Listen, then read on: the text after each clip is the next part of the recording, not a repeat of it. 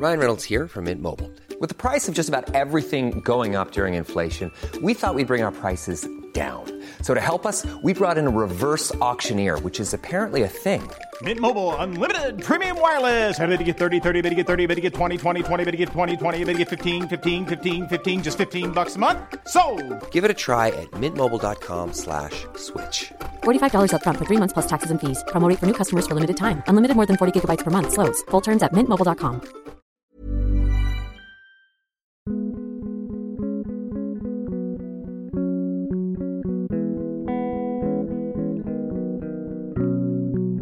Welcome to the Virago Podcast, a monthly celebration of books, reading and writing, brought to you by Virago Press, the international publisher of books by women.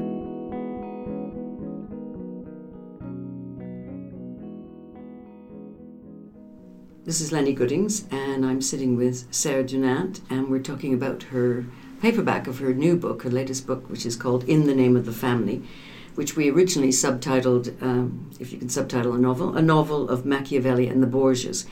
And Sarah, welcome. Thank to you. Virago Podcast. Thank you.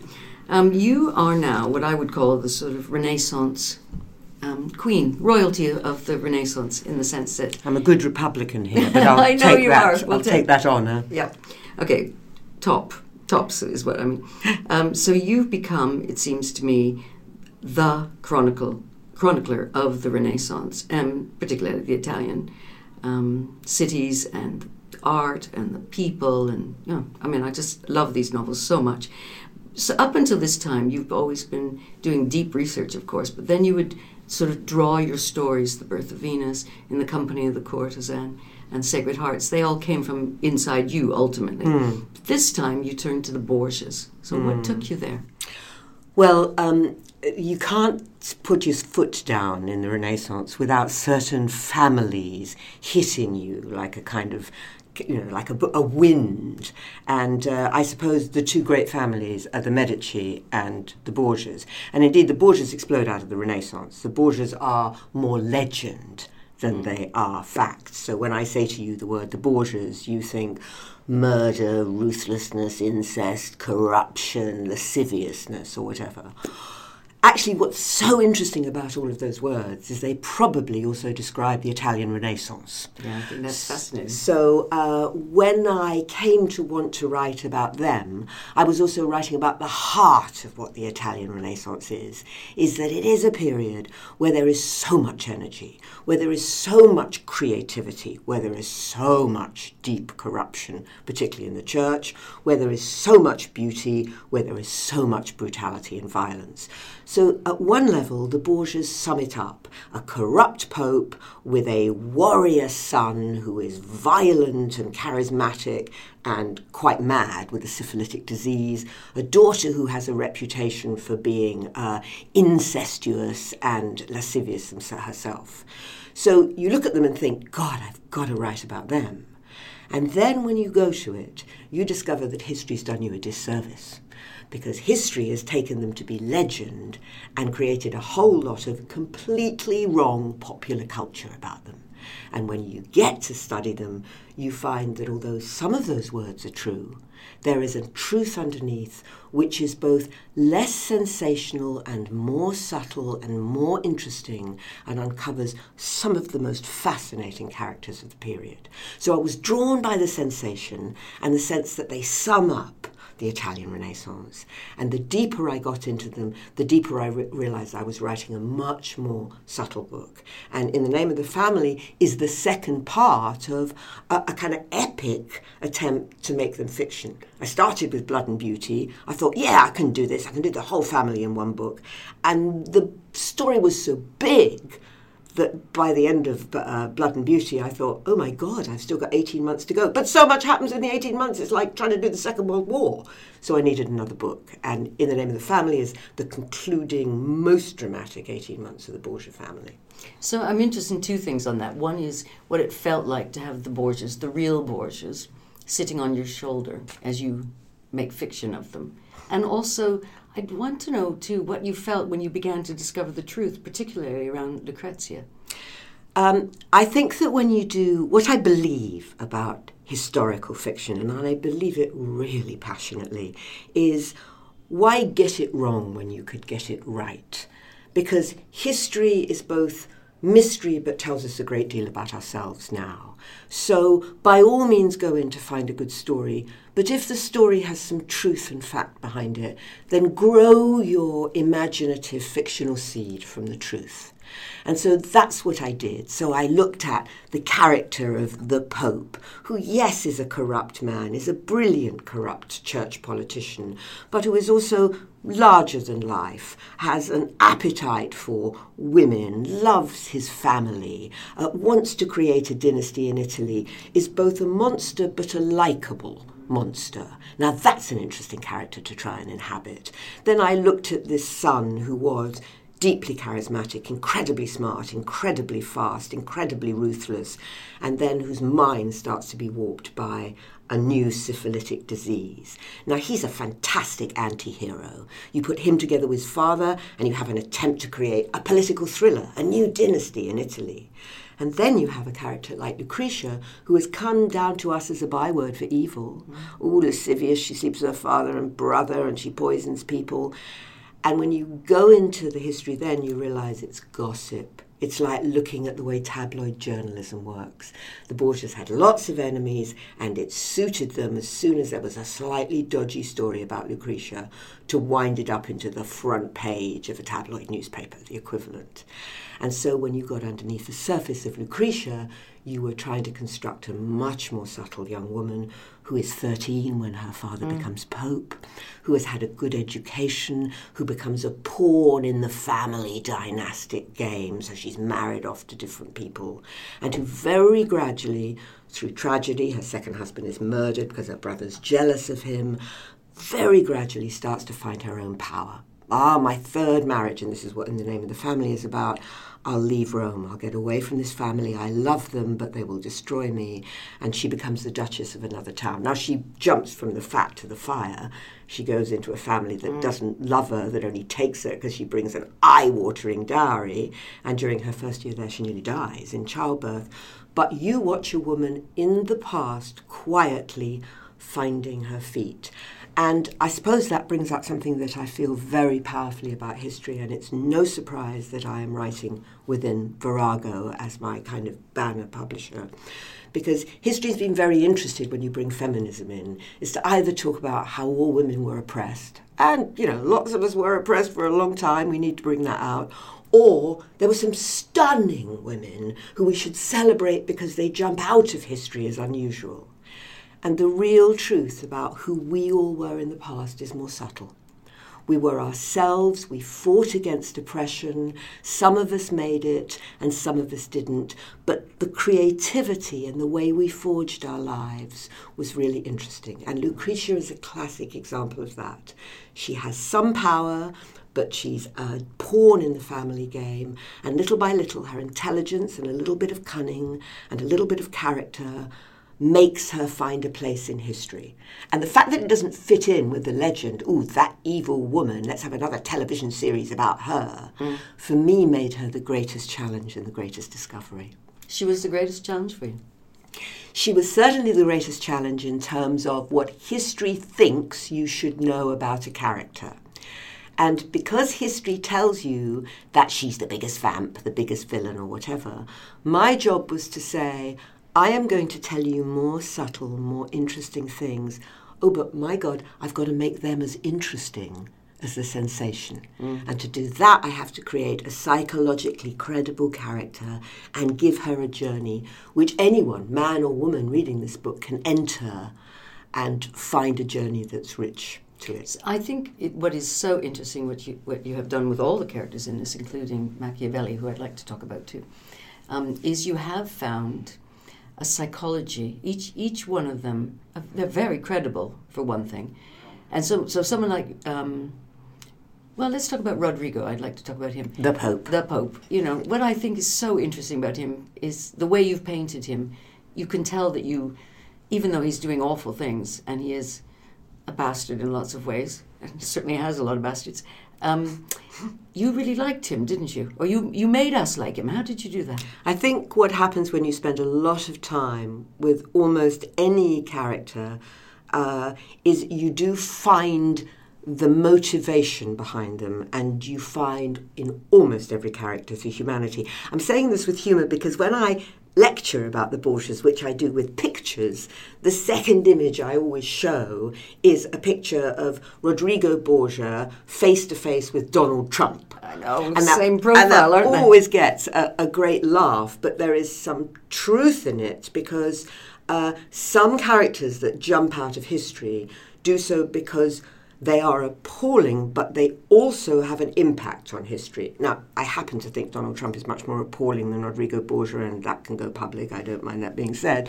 But they have some stuff in common because they both have a cunning intelligence. They're both big men with an appetite for life, and they both love their family.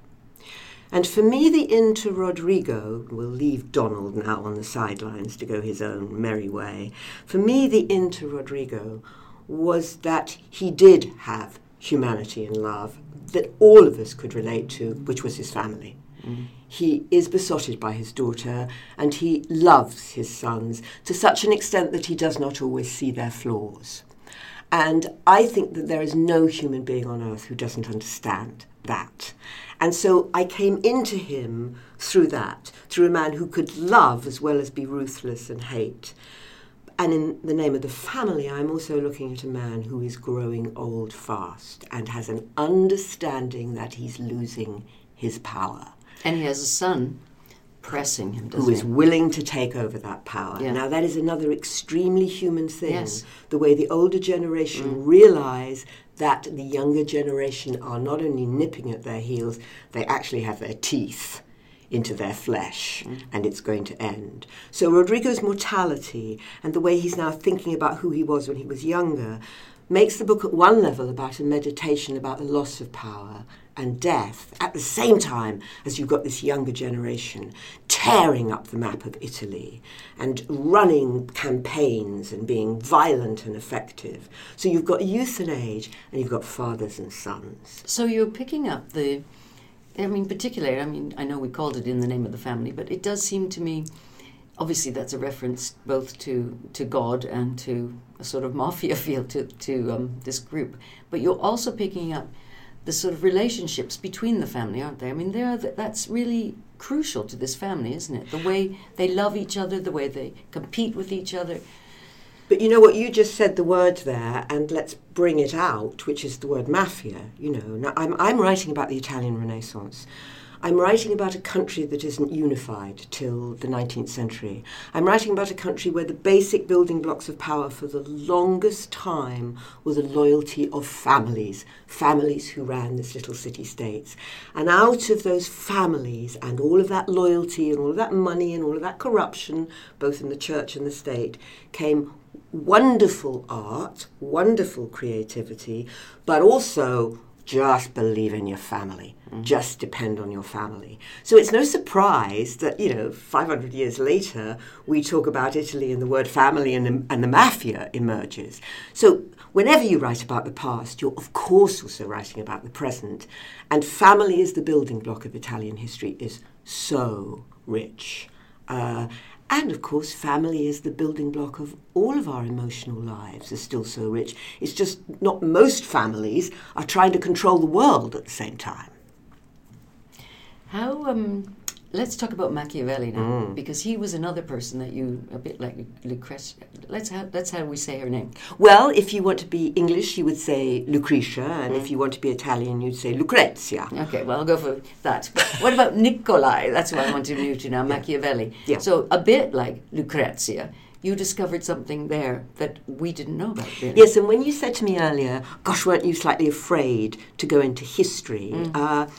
Quite early on, I got the Borgia family. I got them. I knew I could do it. Yeah, I was scared. They were famous. People knew about them. But what I learned was so interesting that it gave me the fodder for the fiction. I got their personalities. Machiavelli's another deal, because what we now know about Machiavelli is oh my God, Machiavelli, Niccolò Machiavelli, the prince, the man who invents Machiavellianism, to be Machiavellian. Just define how we now think what we think about Machiavelli. Machiavelli is that he is a cunning, wily observer on how to make power work. So that he has no morality, that all he is interested is in how power functions and how you keep power. So when we say that was a very Machiavellian we action say or move or motive, somebody what has do we mean looked that? as to what they can achieve in order to keep and hold power, and that they can be as ruthless and hated because it's better than that to be loved. So he has an entirely negative spin, right?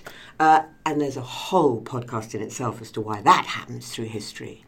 But when you go back and you place him deep in the soil of the moment when he lived, what you realize is that he is a smart, certainly wily, incredibly curious and interested political observer who is a diplomat from a not particularly upper drawer family who earns his living in the murky world of Renaissance politics. And part of his job is to follow the Borgias and protect Florence, which is the city he comes from the terrible machinations of Cesare and the family. And once you enter him as a young man learning diplomacy on the job, what you enter is a curious, energetic, intelligent, imaginative man trying to make sense of this dreadful, corrupt world around him. And that's the Machiavelli I found. I found a 31-year-old man who just married a wife who he quite loved, but he's a bit of a player with the women. He's got a lot of energy for sex as well as intellectual business. I found him following Cesare Borgia, him having to negotiate with him, always having to be in two places at once, as diplomats are. If you're the power and I'm the diplomat, I'm talking to you, but I'm also imagining what you're saying back to me. So I watched this nimble mind moving all the way around the politics. And he almost becomes the historian in the book for me. Yeah, because he's in a way our vehicle, isn't he? He's making sense of it all. He's who we meet first. Yeah. And we meet him in bed, don't we? Yeah, well, or he's just come from. He's his just bed. getting out of bed with his wife, and she's a lovely character because history only tells us one thing about him: that she once writes a letter to him with a new young baby saying, "Oh, he's so white, he looks just like you, and when I put my hand on his head, I can feel his kind of moleskin of hair." And you think, gosh, in that one letter. There's a whole character of a woman. She's not afraid of her husband, called Machiavelli. She has a relationship with him. So, yes, you do. You meet him as a human being, as a friend, as a young diplomat trying to keep his position, and then you meet him as a thinker. I'm in a room with Cesare Borgia. What is he saying? Is he saying this? Is he saying that? How do I react? What will his next move be? So he brings a kind of narrative energy to the book. In his mind, he is trying to make sense of history. And it's not a surprise that the book actually ends, and of course I didn't know this when I started writing it, with Machiavelli 10 years on. The Borgias are finished, it's over, they failed. The fall is catastrophic, and I'm not going to tell you what it is because I want people to read the book. You sit with Machiavelli as he starts writing The Prince, this very famous book, which we now see as an access of evil. And what you realise the book is his attempt to analyse what he has learnt about politics in the Italian Renaissance. So what it does is to take, as I think all good historical fiction should, it takes what we think we know about characters in the past and it places them deep within their own moment of living and says, go back in with them and live it through them. And then make your judgments about them. Because that's how you will learn both the psychological and intellectual truth about them. And that is what I love about historical fiction. It's what I love about your historical fiction, that's for sure. That kind of veracity and that. I mean, it's interesting you've used the word soil several times, and into the soil. And it does feel, what you've managed in these books, and you always have actually, is to make us really feel our feet are standing on that very soil. I feel like I know what the cities would have smelt like. I feel like I know what I would have been wearing. How do you get to that sort of really visceral feel? Well, of course, the answer is very boring. It's a lot of work. Except I don't find it a lot of work because I'm so interested in it. Long before these books ever hit the page, you will have had to sit with Sarah for 6 months in libraries. Yes, not always boring libraries. Sometimes they're in Italy or whatever. You will have had to follow me, following Cesare Borgia's campaign trail in and out of Italy to see if some of the fortresses still exist. You will know that I will have thought a lot about the things that they eat. I will have imagined what it's like to live in a world where sound is not mechanized, where the dresses make more of a sound than the carts on the ground. I will have looked at what dirt does. I will have looked at what disease does. I will have studied the process of this new and terrifying disease called syphilis. So I will have sunk myself very deeply into the past. And then the only difficult bit is to put aside the research, to kind of go, you know enough now, Sarah, because there's always a voice going, I don't think you do, I don't think you do, and say, now your job is to imaginatively recreate that for the reader.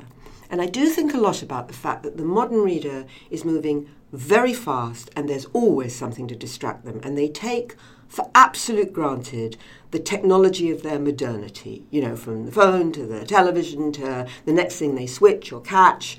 And I want to cut all of that off and sink them into something where they have to live in a different way, at a different pace, with different senses. And if I can do that, then that's the beginning by which they will grow with the characters and feel them as different. I think there's a great tension within historical fiction to say, oh, I read it because they're just like us. Well, yeah, they are just like us. Prick us, do we not bleed? We're all human, we all have emotions. But actually, sometimes they're not like us. Sometimes the worlds they lived in are so exotic and different that they come out different. And if my imaginative workout is penetrating that, then I think the reader's imaginative workout is to enter that too. And that's what's exciting about fiction, right? I know, and I was going to where you're not. Definitely.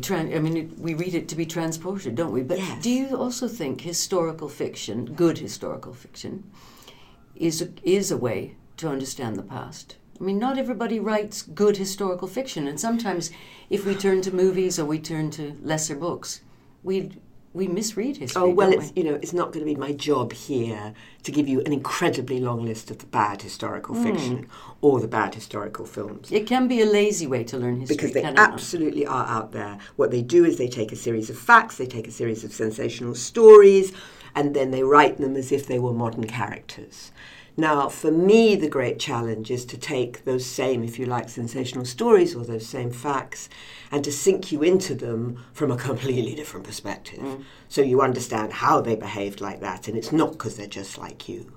So for me, there's a huge imaginative leap to be taken from going into history. No, it doesn't mean that you're not talking about the present. When I wrote a book which has become very famous for me, The Birth of Venus, which was about a fundamentalist preacher in Florence in the 1490s and a young woman who wants to become an artist and believes in liberal ideas. To my surprise, while writing that book, the Taliban took over in Afghanistan, and we saw the rise of Islamic fundamentalism. I had a perfect modern parallel to what happens when fundamentalism attacks liberalism.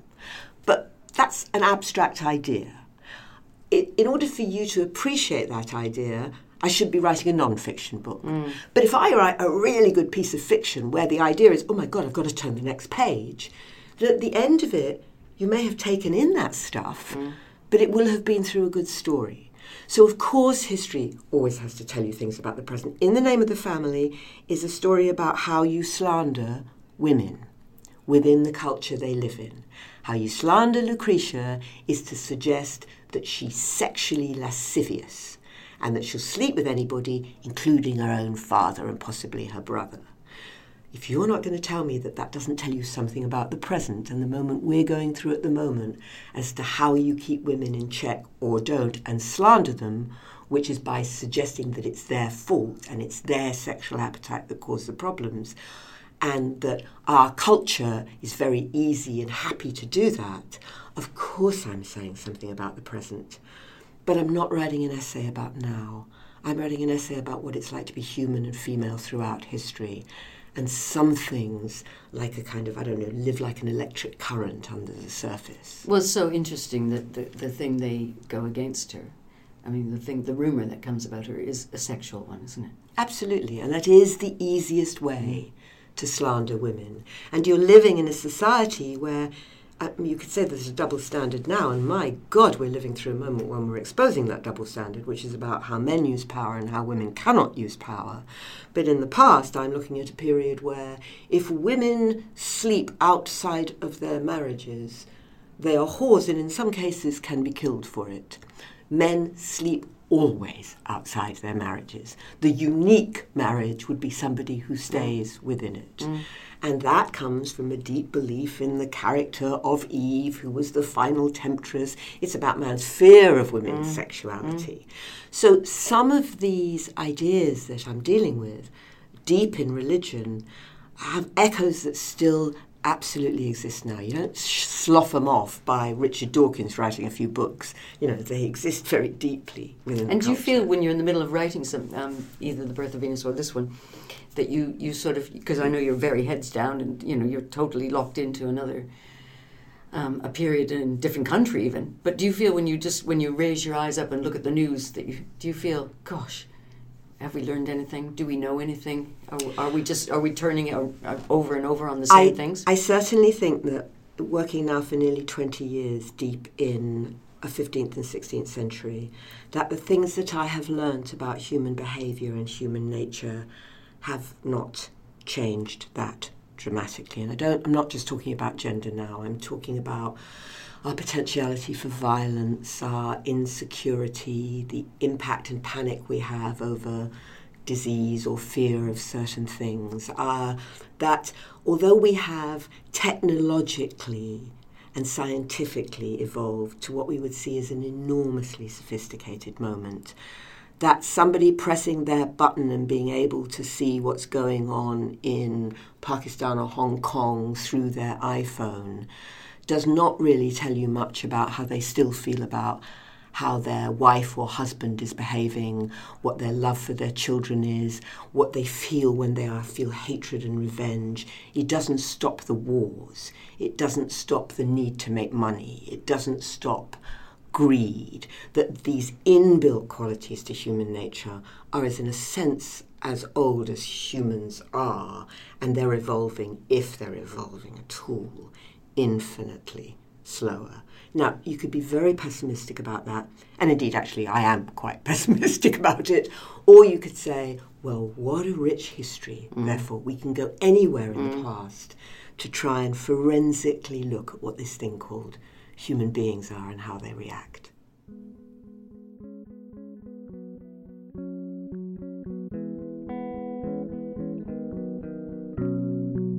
Thanks for listening to this episode of the Virago Books podcast. I hope you'll join us again in a month's time for our next episode, for more books, readers, writers, and conversation. In the meantime, please keep in touch and tell us what you think, on Twitter at Virago Books or on Facebook at Virago Press.